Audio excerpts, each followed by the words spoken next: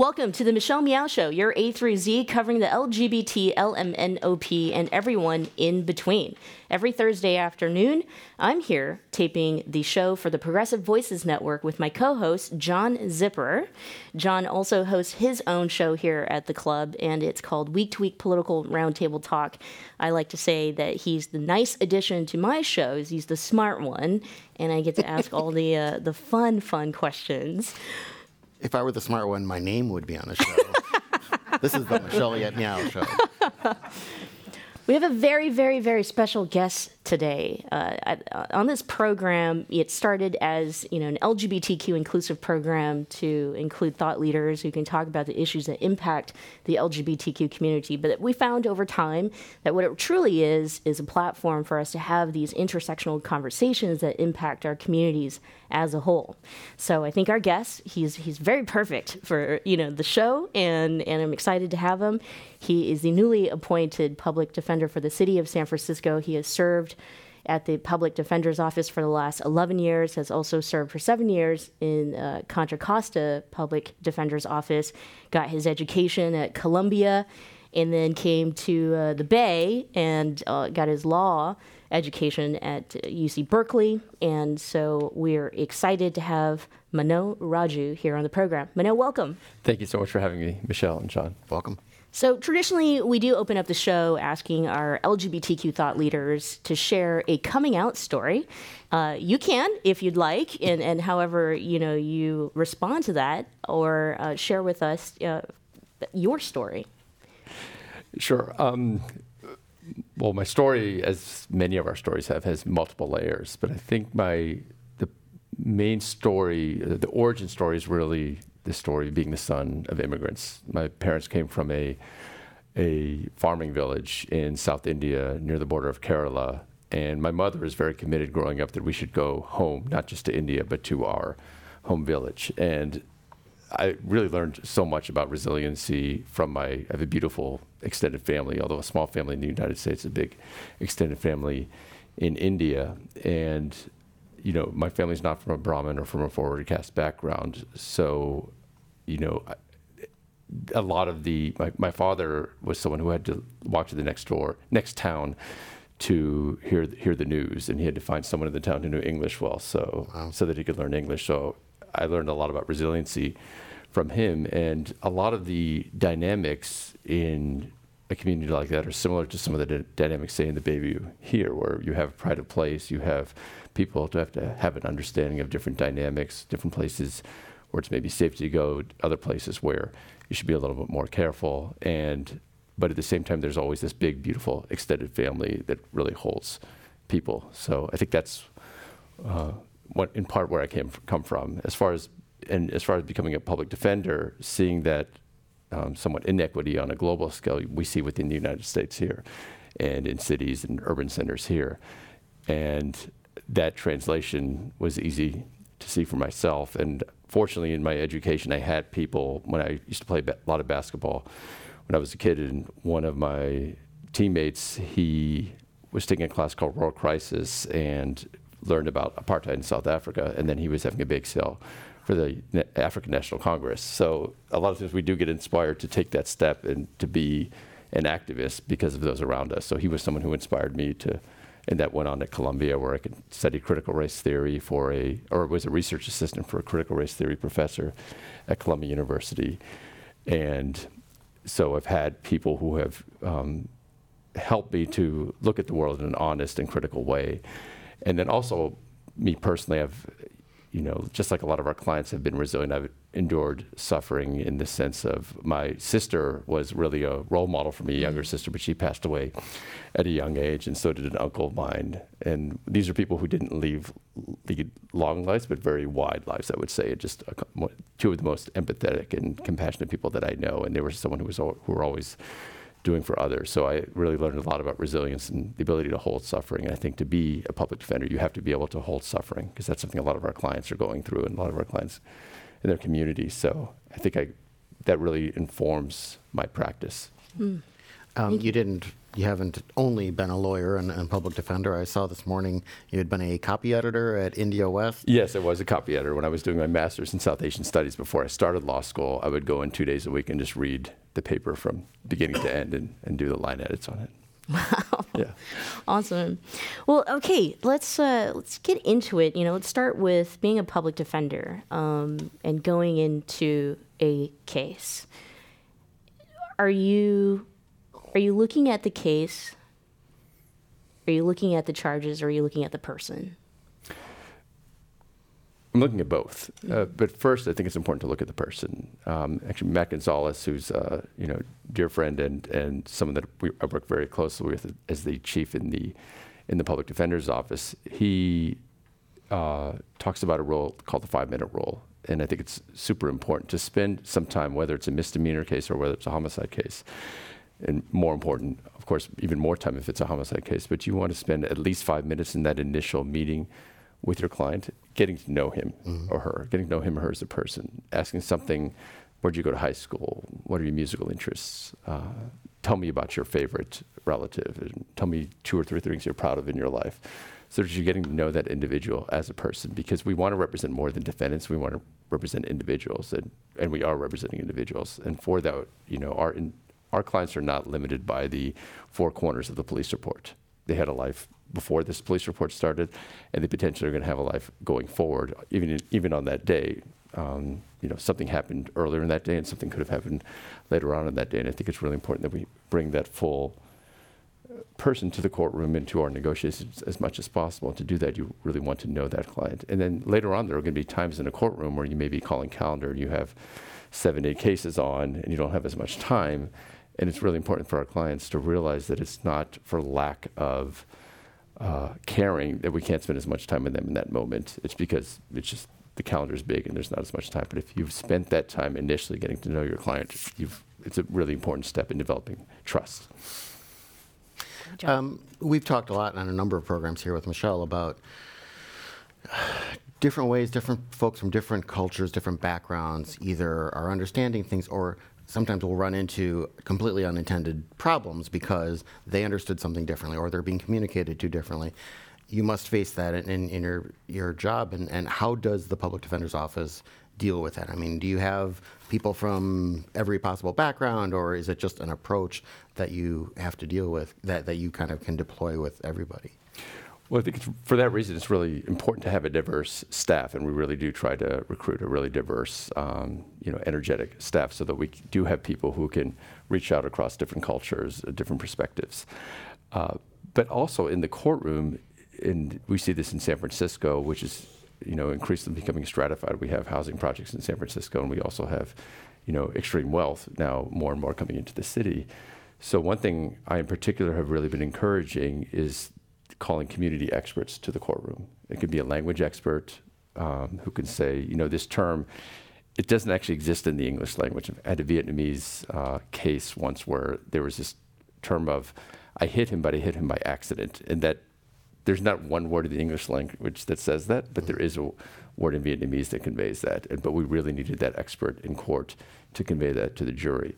We also have, many situations where, if you grew up on the Hill in the Bayview, that's very different than someone who might be working at Twitter. To understand what are those dynamics. So I've called a community expert. Sometimes the prosecution will call a gang expert. And one thing I've heard them say is, a firearm is the hammer for a carpenter. It's a tool of what they do every day to go out, what they do to do their quote-unquote gang work. And I've called community experts to say, no, I work with a lot of young people, and there's a lot of young people who really don't want to carry a firearm. And this community expert had counseled them on all the reasons not to. But at the same time, some young people have told him, and I had this expert share this in court, that, listen, I'm afraid every day when I wake up. And if I have to go in certain neighborhoods, I'm terrified. And I actually pray in the morning that I won't have to use this gun. And I pray when I get home that I didn't use this gun.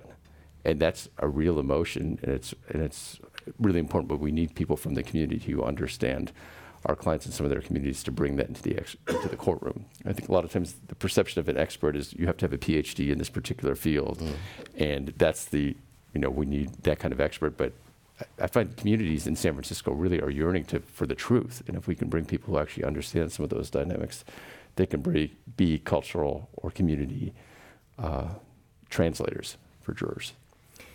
San Francisco, gosh, we talk every single day for the last few years of how much it's changed, and you just mentioned it, the wealth gap, and it's getting bigger and bigger and bigger, which is impacting our city in many different ways, and not just from, what's inside our pockets, but what's happening in our communities.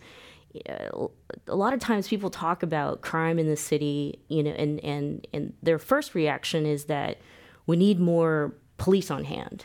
And even things like the conversation around the breaking of car windows, and you hear new residents who are really focused on making sure that there's a budget for increase in police or police presence, or to do something about that. I'd love to hear, kind of your thoughts and walk us through the community part, the part in which we're really working with our communities to prevent, the crimes from happening in the first place. And I know that was a big thing that the late Jeff Adachi was very focused on, that it wasn't just, going to trial. It wasn't just the case, wasn't just, the person who's being accused of a crime. I think it's really important that the two have to go hand in hand. One of my first supervisor was David Coleman, or first boss was David Coleman in the Contra Costa Public Defender's Office. And he came and sat down next to me after my first misdemeanor trial. And he said, someone really should do a study on the impact of having someone stand next to you and really fight for you, as opposed to what's traditionally seen as early acceptance of responsibility by pleading guilty. And can the mere effect of someone fighting for you, and in our office, it's not just the attorney fighting for our clients, it's the attorney, investigator, the paralegal, a social worker perhaps can be assigned to the case. And really saying, we have all these people in your corner, and we're really going to fight for you. And the mere fact of fighting for someone to get the best result, be it in trial or through motion work or through resolution, can that litigation have an impact on the individual to reduce recidivism later on? And I think the answer is it can. But also, we have our Mo Magic and our Be Magic program. We have programs that do our community conveners, where we're trying to direct people to appropriate NGOs or nonprofits that might be able to help that individual in some way or another. And those branches of our office, in some way, we're trying to work ourselves out of a job, because we'd like to, and we have reentry plans. So we'd like to see people, if they do end up, coming through our doors, and eventually pleading guilty or even otherwise, to have a reentry plan. So what's your plan for the future after this case ends? We have social workers work on reentry plans. But also, we have to keep in mind that, and this is a reason for the expansion of young adult court or alternative courts, where people can go through and not get the conviction. Because if someone is in a situation where they are doing an auto burglary either because of a drug addiction or because of a lack of resources, shouldn't we be putting that person in a situation where they have the skills or they've gotten the treatment so they hopefully won't do that in the future, and their job prospects are obviously going to be better if they don't have that conviction on their record. So, in addition to perhaps whatever law enforcement efforts are going on, we need more efforts to invest in individuals so that if someone was breaking into cars, they won't do that in the future, and they'll have other options for themselves. Could you step back a bit and talk about your predecessor, Jeff Adachi? He spoke at the club many times and has many fans across this area, but especially also for our listeners on the radio and podcasts who are not from this area. So what was he like? What did he change the office, and what's it like to step into his role? Well, they're very big shoes to fill. Jeff Adachi was a visionary, a civil rights hero to many, to public interest lawyers, nationally, to the Asian American community. He was an inspiration for many people. And so I have nothing but the highest respect for Jeff and everything that he accomplished. He really wanted the public defender's office, and he wanted us to provide the best defense that money cannot buy. He thought that, listen, if you're getting a public defender office, you should be getting the equivalent representation to the highest paid criminal defense firm. And he really pushed us towards individual excellence for each and every one of our clients. And he would to the micro level of detail, a lot of public defenders aren't fielding calls from individual clients. But if there was a client, and I managed the felony unit before I was appointed by the mayor, if there was a call from someone's uncles about a particular client or representation or something that happened in court, I would get a text from Jeff, hey, can you look into this and get back to me on that case? And, we have 40 felony attorneys, each carrying, 40 to 50 cases at any given time. But his number was there, so for people to call on our brochure, and people would often call and, get directly to his voicemail, and then he would be following up on that wherever he was.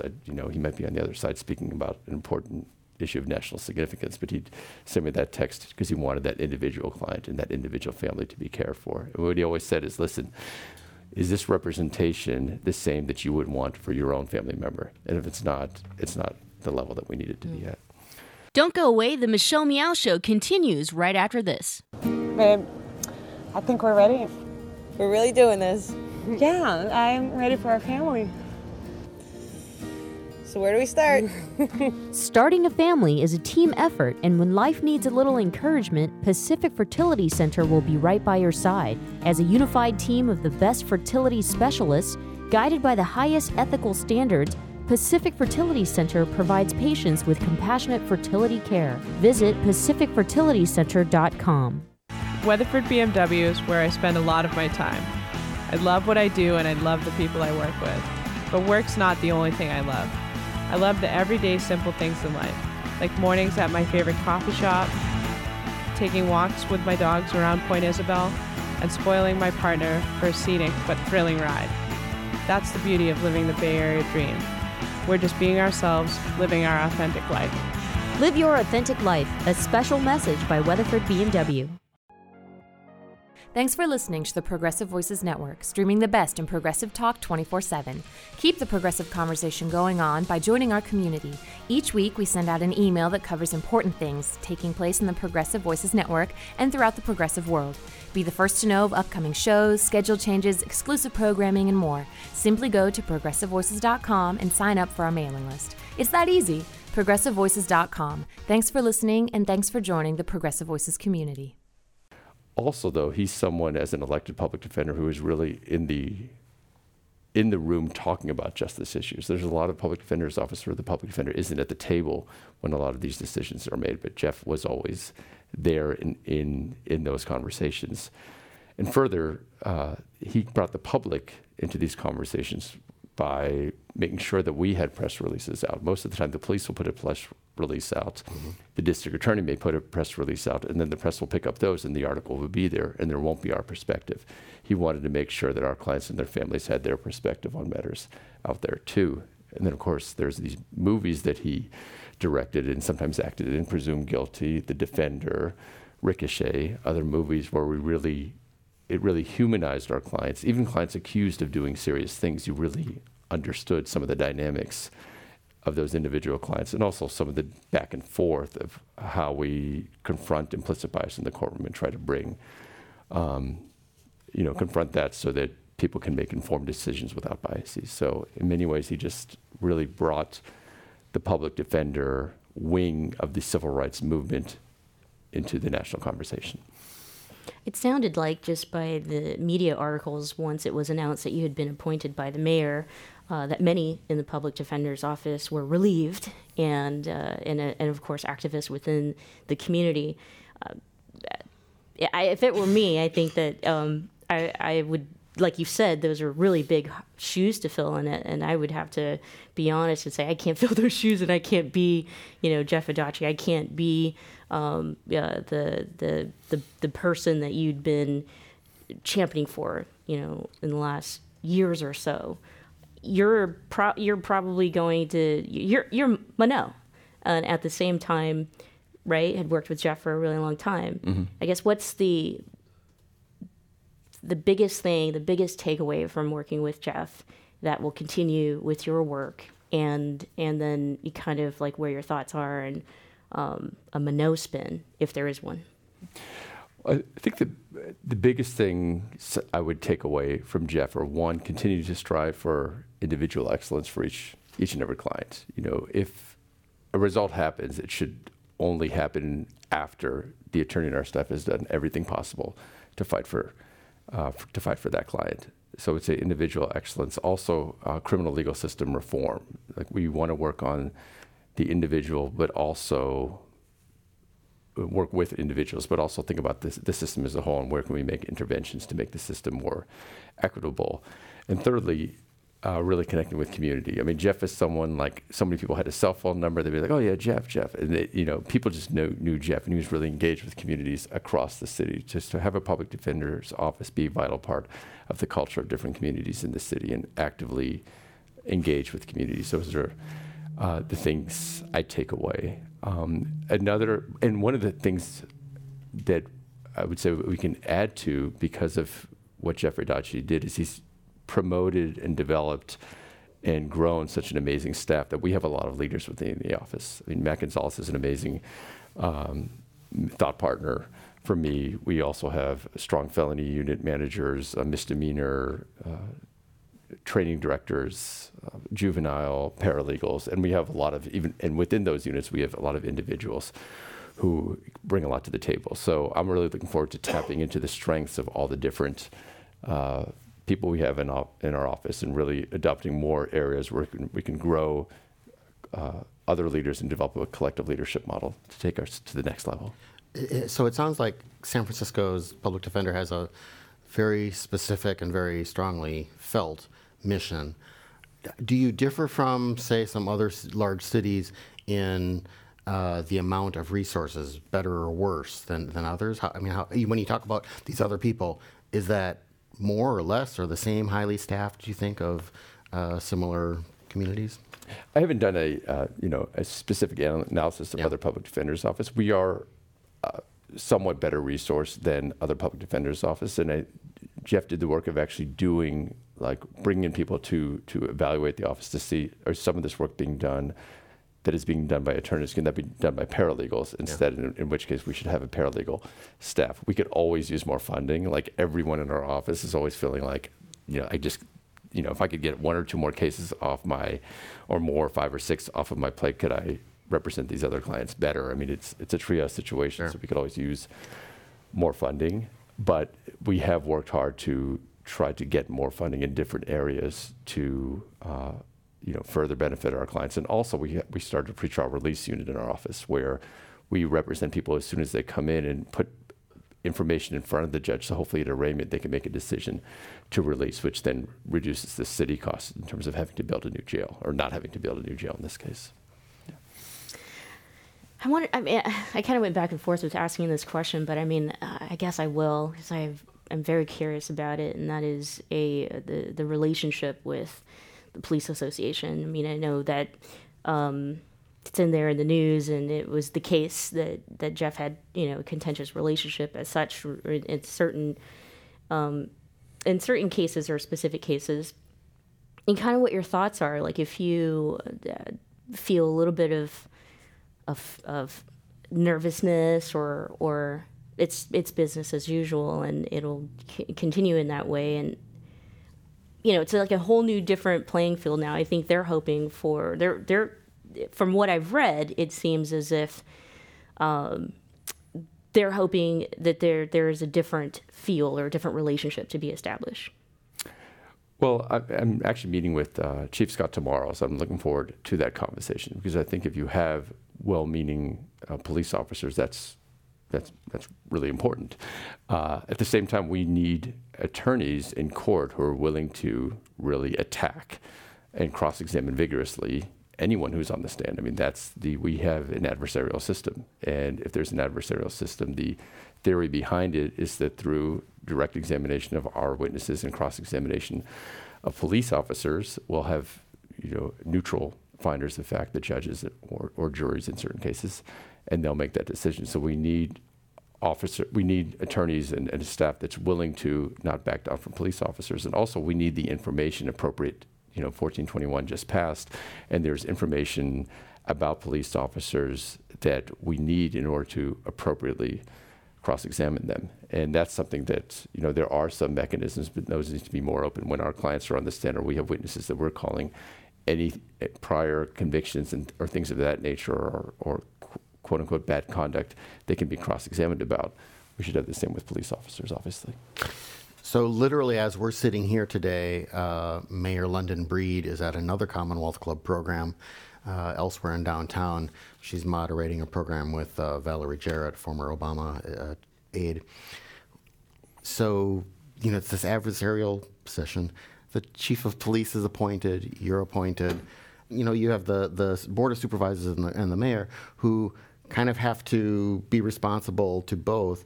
What's your role if you do see that relationship with the police department, or maybe you see the city tilting one way or the other? Do you get to go in and have you and talk to the mayor about this? What would the reception be like? Because they're of course playing to the constituencies all across the city. Some of them might be, we need more police. Some might be, this is balanced against the accused. So how do you I guess maybe even ever negotiate through the mayor's office, or is it, if you've got an issue, you bring it directly to the chief of police? Well, I've only been here for a couple of weeks, so a lot of these relationships are forming. I first have to meet with my entire staff, and then I had to fill my own position in the office as the director of felony manager. So first, the thing I'm looking forward to is meeting with all the players. But for me, both as an attorney, a line deputy, and then a manager, my focus has always been, let's be client-centered. My focus is always on our clients. And I think if I'm true to that, to both trying to do whatever we can from our clients and trying to manage, and as a felony manager, I really try to empower attorneys and paralegals and investigators to really do their job as well as possible, and I'm true to that, and I'm being honest about that, then I'll talk to whoever I need to about that, whether it's the mayor, supervisors, chief of police, whoever it is. And because I think one beautiful thing about being a public defender is, it's our clients and their families, and that's who I'm representing. So as long as I bring that, earnestly and honestly to the table, I'm happy to talk with anyone.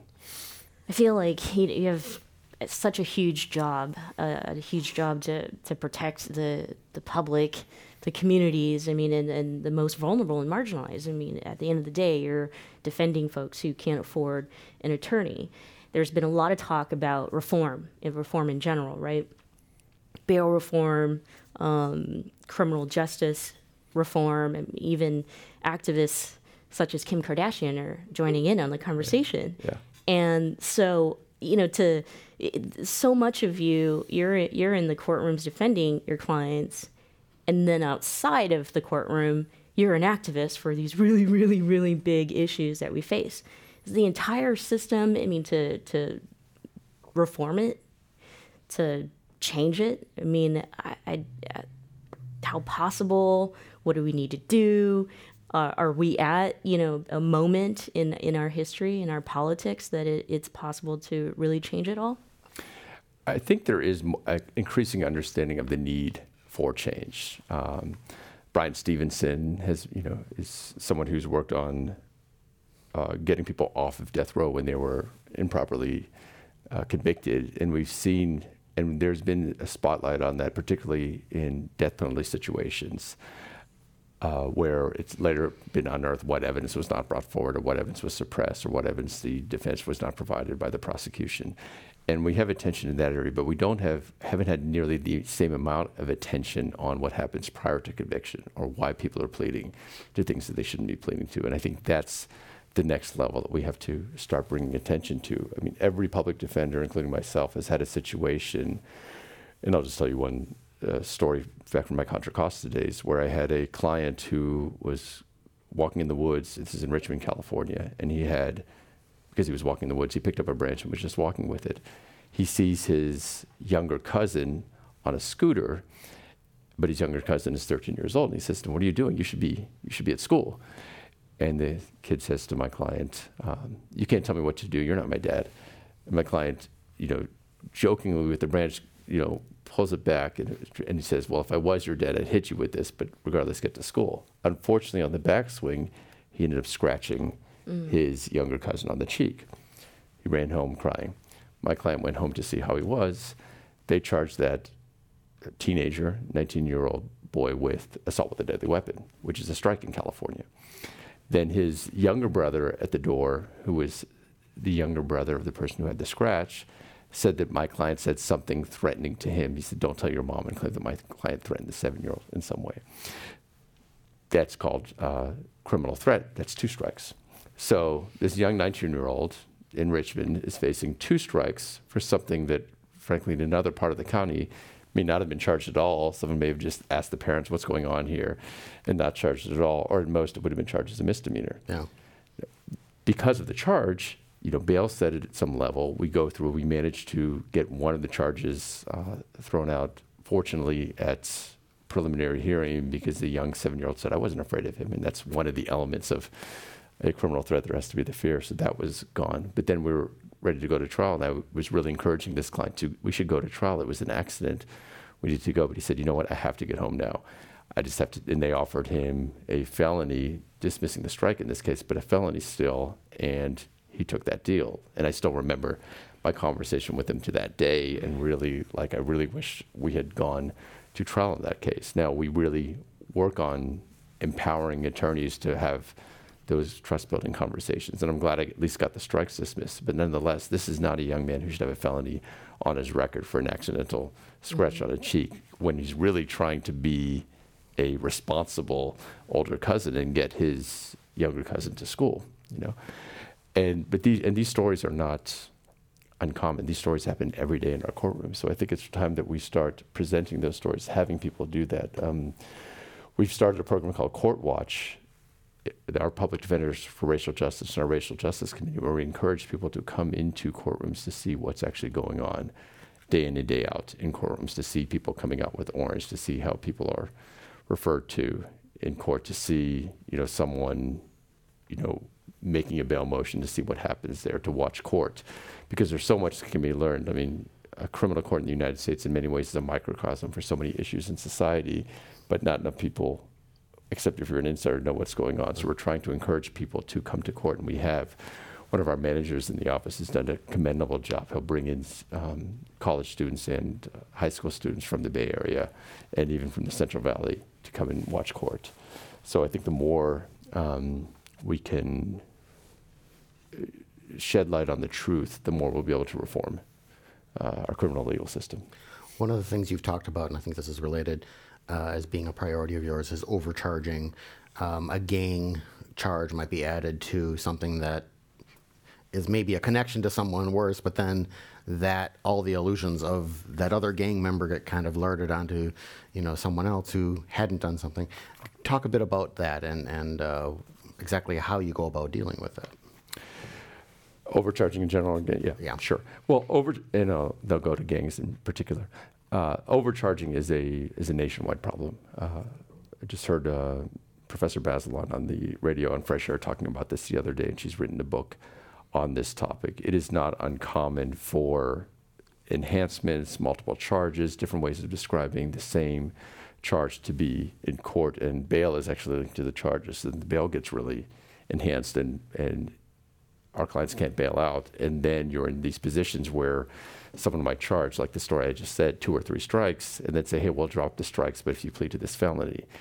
That's a very common scenario. Or you'll have a situation where you have perhaps a prosecutor arguing against, saying this person's a public safety, they shouldn't be released, and then 9 days later or 10 days later, when it's time for the preliminary hearing, they say, well, he can be released now as long as he or she pleads to a felony. So all of a sudden this concern went out the door when there was some pressure and time for a hearing. So this is a very common phenomenon, both what's known in courthouses, the credit for time served offer. You can go home today if you plead guilty, even though we said before you were a danger to society and you shouldn't be released or you weren't going to come back. And then also just the amount of time that people are looking at. It's sometimes you'll be in a situation where someone's offered 2 or 3 years, and the attorney's in there saying, no, you're not guilty of this case. And the client's saying, I'm not guilty. And so the attorney's encouraging them to go. But when you look at how much time this case carries, it might carry 10 years or 20 years. And it's also not uncommon for a prosecutor to say, you can resolve this today for 1 or 2 years or even be released today. But then after trial say, your client was convicted, now I'm off. Now I'm telling the judge to sentence you to 12 years, 20 years. scenarios like that. So it's one thing to tell a client who might be looking at county jail time and probation, or maybe even a short prison sentence to go to trial. It's another thing when you have a scenario where they're looking at life in prison. I had a case where it's a client who got into an altercation with an off-duty officer, and he was very clear to me from the beginning that it was self-defense, but they charged him with attempted murder, and the off-duty officer ended up with one stab wound on his side after my client was thrown to the ground and being beat up. And this is a little knife that my client had for protection, no record, had never used it before, and he also worked in a grocery store and was often using the knife to cut open boxes. And I told him, listen, you're charged with attempted murder. I'm trying to get I think you should go to trial because you're not guilty. It's clear from your character, and it's clear from what happened, and I think from the witnesses. But if you're looking at attempted murder and you'll go down, you may never be released. So if I can't get the attempted murder charge gone, I'm going to advise you to take the best deal that I can get for you. Fortunately, we were able to, through motion work and cross-examination at one of the hearings, get the case down to where the maximum was 8 years, still a substantial chunk of time. But at that point, he had the courage to go forward and say, let's go to trial. Let's not accept a deal, because at least now I'm not looking at life in prison. Fortunately, the trial went our way, and he was acquitted, and the jury was able to see the truth of that he was acting in self-defense. But that wouldn't have happened in the way the case was initially charged. And as far as gang cases, these are cases where our clients, especially in San Francisco, they're oftentimes if you grow up in certain neighborhoods, you have friends, you have family, and in a city like we have it with some of the stratification and segregation, your whole community might be in this neighborhood. So you're going to know people who have gotten caught up with the law in some way or another. It might be your uncle, your cousin, your friend, your neighbor, and you're intimately connected with all these folks. That doesn't mean that if person A did something, you signed off on that. And what happens in those cases, you have all these materials coming forward against your client, and it's really a way of adding on and in some ways an attempt to scare the jury into saying, listen, you're part of this bigger group that the prosecutor's saying negative things about, and therefore I may not look at the actual facts in this case enough and just convict you based on association. And I think in that scenario, that's where it's really important. When I was trained director and as felony manager, what I would advise people to do is the first thing you should do is go into your client's home or your grandmother's home and sit in there and talk to your clients, talk to the family members, talk to your client's grandmother, look at pictures, get a feel for who that person is. And then you find all these beautiful things about, all of my clients who've been accused of being gang members, I just think the world of it. The amount of that they've been able to accomplish under extremely difficult circumstances is really commendable. And I've seen a lot of my clients going out of their way and really being godparents to other kids, encouraging other young people, trying to navigate through very difficult circumstances to achieve their dreams. But nevertheless, they may have, different challenges than other people have. And I think the most important thing for us to do is to really get to know our clients really well, bring community members forward to counteract the narrative being provided by gang task force or the prosecution, so that we can bring more truth into the courtroom and have the jury evaluate the case, the facts of the case, and our client based on who they really are. So that's one thing I've been really pushing for. Go ahead. It's now time, actually, for our audience to ask Mano a question. And we have a roving mic. John's going to pass it around. So just speak into the mic. It is being recorded for the program. If you have a question for Mano. Right here in the front. I have a couple questions. Firstly, is a gang involvement necessarily bad? That's a good question. And again, it depends on how you define gang. There's a lot of people who rely on their friends, their neighbors, their extended family for support and to get through their life. Now, someone in gang task force or the prosecutor's office may choose to label that a gang, but a lot of our clients think of this as their family. And the reality is, if someone has gone, been convicted of something, let's say it's gun possession and come back to the community, what's important for that young person? Mario Woods, for example, he went to prison and came back. And when he came back, he actually really needed the support of his community. And I have a young client who was previously accused of being a gang member. He wasn't. We beat the gang charges. We beat the strikes he was charged with. And he's actually a well-established union painter. And he's someone who really should have been with Mario Woods and helped him when he came back, because he had some mental health issues. And the community should have been with him. But because he was labeled a gang member and they were part of an injunction, he wasn't allowed to really interact with Mario Woods. And Mario Woods needed his community around him to really hold him when he was released from custody. And sometimes I agree that, just because someone labels someone a gang member, this is someone you grew up with. If this is someone who's part of your extended family, whether or not they may have been convicted of a crime before, that connection with them is often a very healthy connection. The next question relates to sanctuary cities.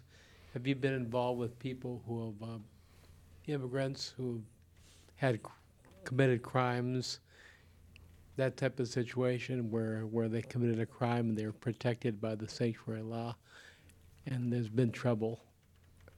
Yes, well, we have a very strong immigration unit in our office, and in part that was started after the crackdown on immigrants with the new administration. But there's really no correlation between immigration status and criminality, and that's been shown time and time again. So the two are sort of separate questions. If someone commits a crime, then there's a process that will be initiated by the police and the prosecutor's office to prosecute that person for that crime.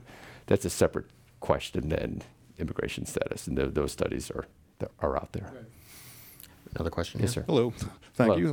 My name is Peter Kaysen, and I just want to ask a question about relations between your office and the DA's office. Mm-hmm. And although I know in the courtroom, by definition, you're in an adversarial relationship with criminal justice reform on the table, and at least two of the DA candidates for election very interested in criminal justice reform, are there areas outside the courtroom that you feel the two offices can cooperate with each other in trying to further reforms? Yeah, I really hope that there are. We have an outgoing district attorney, George Gascon, but one of the things I'm really hoping is that we can collaborate together and, for starters, expand young adult court. I mean, there's increasing understanding that the brain is not fully developed until the age of 24, 25 years old, and yet we're treating young people, transitional age youth, 19, 20 young adults, as if their brain is fully developed. So I would love to collaborate with them and come up with a situation where we can expand young adult courts. So if a young person is in a situation where they're accused of committing a crime, rather than settling that person with an additional felony conviction, which is going to make it even more difficult for that person to live a law-abiding life, can we give that person the job training, the educational skills, the rehabilitation, perhaps if it's drug or alcohol rehabilitation, so that they can move in a positive direction. I would like to see a situation where both us and the district attorney's office, in the interest of individual and community development and public safety, expand young adult court. Hi. On that same area, I want to talk about juvenile cases and your policy. I understand that San Francisco is thinking about doing away with juvenile hall, and in my opinion, that's a very good thing. And I'm wondering, I imagine how you feel about this. I expect that's probably something you're very interested in. But what would you do then if and when juvenile hall goes away in place of that, which is, in theory, what juvenile hall is supposed to do, which is to rehabilitate, which they don't, but that's a separate issue, to actually kind of bring forth that kind of process for youth who are involved in the criminal justice system, how you would deal with that. Mostly just what would take its place is really what I'm interested in. Well, we have a well-established juvenile office headed by Patty Lee, and I've been focused, my main practice in San Francisco has been on felonies and adults, people who are at least considered adults in the system. So, but we are at the table with experts in the field and Patty Lee in terms of there's going to be a fair amount of money if this happens to create other facilities so that we can engage young people in rehabilitative efforts if that's appropriate, and if there has to be some sort of secure facility, other places where people can be kept for some period of time until that happens. But I mean, I myself represented someone who was charged in adult court with a very serious crime, and the district attorney's office thought at that time that this person, they didn't give him any offer. It was they were essentially offering him a life sentence.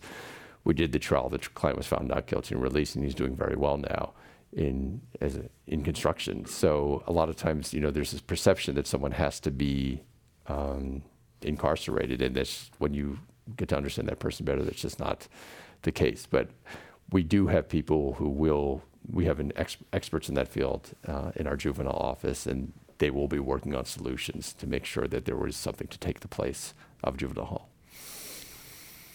I have a question about bail reform. There was a big issue, of course, and supposedly by October it will end in the state. Am I correct? Or is there a challenge to it that might delay that? Yeah,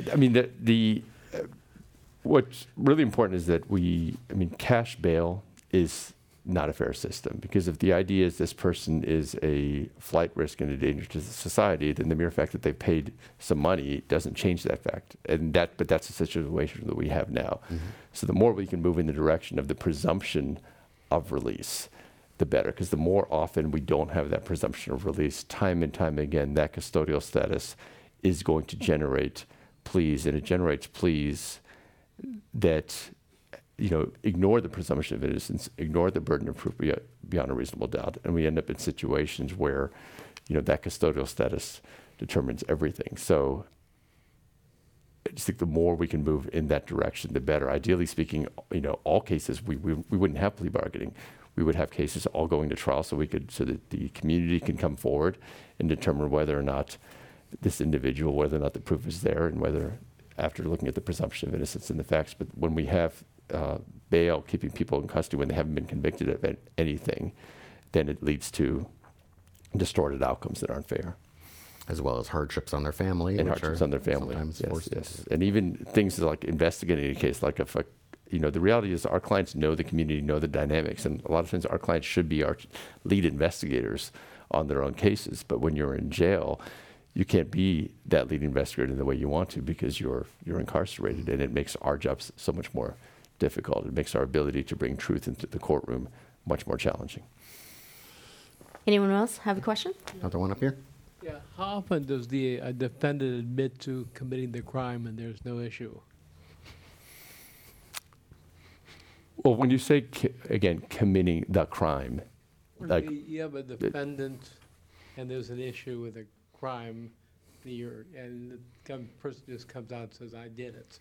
Right. And what percentage of the cases that come to you, or it doesn't even come to you, right? Right. It's a surprising number of times where the charges actually are not true, or there's overcharging and everything they've charged is not true. For example, just to take one example, we've in 2018 we've documented at least 10 times where the district attorney charged premeditated attempted murder, and in 10 of those cases, after preliminary hearing, that wasn't there anymore, because it was determined there was not attempted murder, it was not premeditation, it was an assault, so it was an overcharge, and it may have been a self-defense scenario. So when we say did it, it's so much more complicated than what was done and what were the dynamics there. And that's the reason you need a vigorous defense counsel to flush out what exactly did happen. But having said that, if the defense attorney, after evaluation of the case, thinks that the best resolution in that case is some sort of guilty plea, then the more important step is, okay, for what? What should happen? This person is willing to plead guilty. Should that person have some drug rehabilitation program? Should they have behavioral health court? Should they have mental health treatment? Like, what's the best way to have that person re-enter into society as a fully formed, functional person? So. Yeah. One here and then in back. Sorry, I don't want to dominate these. I have a lot of questions. You were just talking about bail reform, and in theory, if bail reform actually does come through at some point, and actually you're not presumed to be guilty at the point of entering a plea, and people do actually get out of custody at that point, and will actually go to trial more often. How do you staff that in your office? I mean, where you're going to need more lawyers. I mean, ultimately, what would be the plan, the long-term plan on how you're going to actually carry that out, which is what should actually happen, but you can't do it without the men and women actually in the courtrooms ready to try all those cases. So what's your thought about that? Well, we will be needing more staff. I agree with that. But if we need more staff to actually try to create just outcomes, then that's what has to happen. Of course, if clients are out of custody, there may be more clients who are willing to, wait a little bit so that attorneys can devote their time to other clients as opposed to being in custody and feeling that pressure to go fast and get out. So that may be one change in the system. But the reality is, if trials can also happen more efficiently in some ways, and if we can have more time and we're able to do things as our clients are out of custody, we may be able to contact witnesses and get things done more quickly, then it may actually go the other way. We may be able to move more quickly in certain circumstances because our client can now assist us in their own representation. So that's also a possibility. And maybe get dismissals as opposed to conviction. That's true also. Hi. So my question, I wanted to mention when you brought up Mario Woods, that the night Mario Woods was shot and killed, I was at the police commission because Jeff Adachi was there to testify against the police officers being able to view the video body cam footage before writing their reports. So he was very, proactive, as you know, on all kinds of issues. And one of the last issues I know he brought up was what's going on in the jails and with the guards and the inmates and stuff. And how do you see moving forward? Because you are, of course, your own person, but in terms of policy and stuff and those kinds of actions, how do you see moving forward in the public defender's office? I think it's important that we look at these systems holistically. I mean, the police arrest our clients, then they're charged by the prosecutor's office, and then they're should be cared for in the sheriff's department under the custody of the sheriff, and we should be able to get to trial. Our clients should be able to get to trial or to the ultimate resolution of their case in a safe manner. So if that isn't happening, that's a huge problem. So we need more transparency, more accountability. But I think it's really important that we look at that holistically. Like if there's a crime that has been committed against one of our clients by a sheriff's deputy, then the district attorney should be taking a look at that in the same way they look at our clients who are not sheriff deputies. If they think that crime consistent with their own policy, they should be charging that person if a crime was committed. But until people are willing to look at each other until we're able to look at systems holistically, I don't think we're going to have the necessary reform that we need. But we need to keep on pushing for that increased transparency and accountability. Hey, Mano. Hey, it's, man. Matt Gonzalez. I wanted to ask you, I thought it might be interesting if you said something about how technology is changing the practice of law, and I'm thinking a little bit of body-worn camera in particular. Right. Well, I think with body-worn camera, I mean, especially after Michael Brown and the number of police shootings, it became more and more apparent that, when we have video that, what a police officer says isn't always borne out by the video. And I think now with this increasing body-worn camera, we're seeing that more and more. And I think it's really important on us as defense attorneys. There are a lot of times before where we'd say, listen, the police officer said that. The jury's going to believe that, therefore, client, you should take this deal. But now that we have this body-worn camera, and we've now developed increasingly technology to get it into our office and to have it viewed effectively, we can do a lot more in terms of effectively cross-examining police officers. And Jeff Adachi was really a trendsetter in that sense, and he's trying to get us to bring more technology into the courtroom. We now have these electronic trial boards so we can show visuals and show some footage to jurors in a way that makes the reality on the streets much more understandable to people. So any moves that we can make to bring technology into the courtroom so that we can, again, paint a fuller picture of any events that happen, the better. Well, I think that we're right on time, and we're almost done with our program. I just really have one last question for you. Mm-hmm.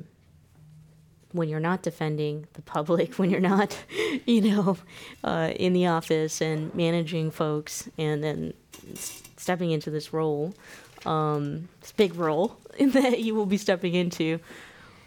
What do you like to do?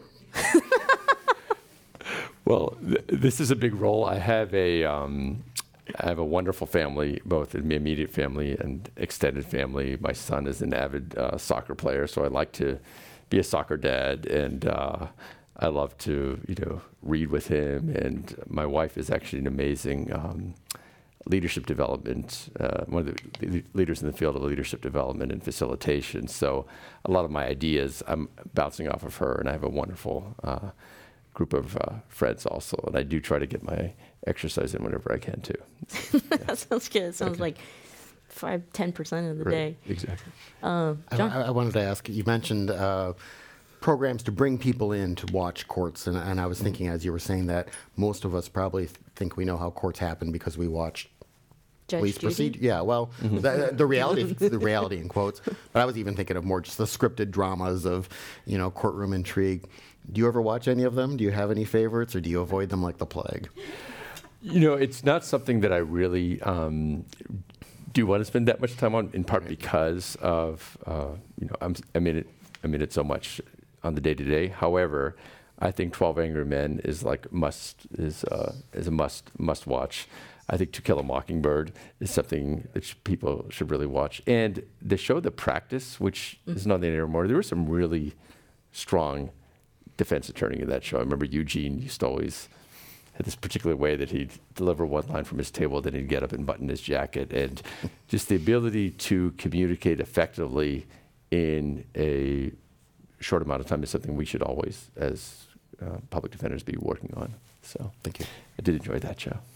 Well, Mano, it's been a pleasure getting to know you and understanding the work, and congratulations on being appointed by the mayor. It sounds like for the November 5th election, you'll run uncontested, so you continue on the position. I think San Francisco is extremely lucky to have such incredible leaders like yourself and Matt Gonzalez, who's here, and the rest of the team in the Public Defender's Office. Thanks for joining us here at the Michelle Meow Show. Let's give a round of applause for Mano.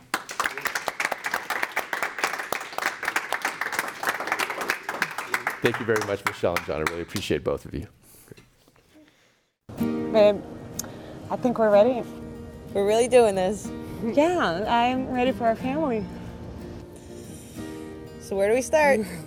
Starting a family is a team effort, and when life needs a little encouragement, Pacific Fertility Center will be right by your side. As a unified team of the best fertility specialists, guided by the highest ethical standards, Pacific Fertility Center provides patients with compassionate fertility care. Visit pacificfertilitycenter.com. Thanks for listening to the Progressive Voices Network, streaming the best in progressive talk 24/7. Keep the progressive conversation going on by joining our community. Each week, we send out an email that covers important things taking place in the Progressive Voices Network and throughout the progressive world. Be the first to know of upcoming shows, schedule changes, exclusive programming, and more. Simply go to progressivevoices.com and sign up for our mailing list. It's that easy. progressivevoices.com. Thanks for listening, and thanks for joining the Progressive Voices community. The Commonwealth Club is a unique organization that brings together people from a variety of backgrounds to explore important issues as a community. Sooner or later, everyone worth hearing comes to our stage. From Marga Gomez to Richard Chamberlain, from James Hormel to Kate Kendall, leading thinkers, activists, politicians, and artists have come to the Commonwealth Club of California. Ted Olson and David Boyes came here to discuss their winning legal strategy for same-sex marriage. Jason Collins talked about gay athletes. The Sisters of Perpetual Indulgence discussed activism and good works.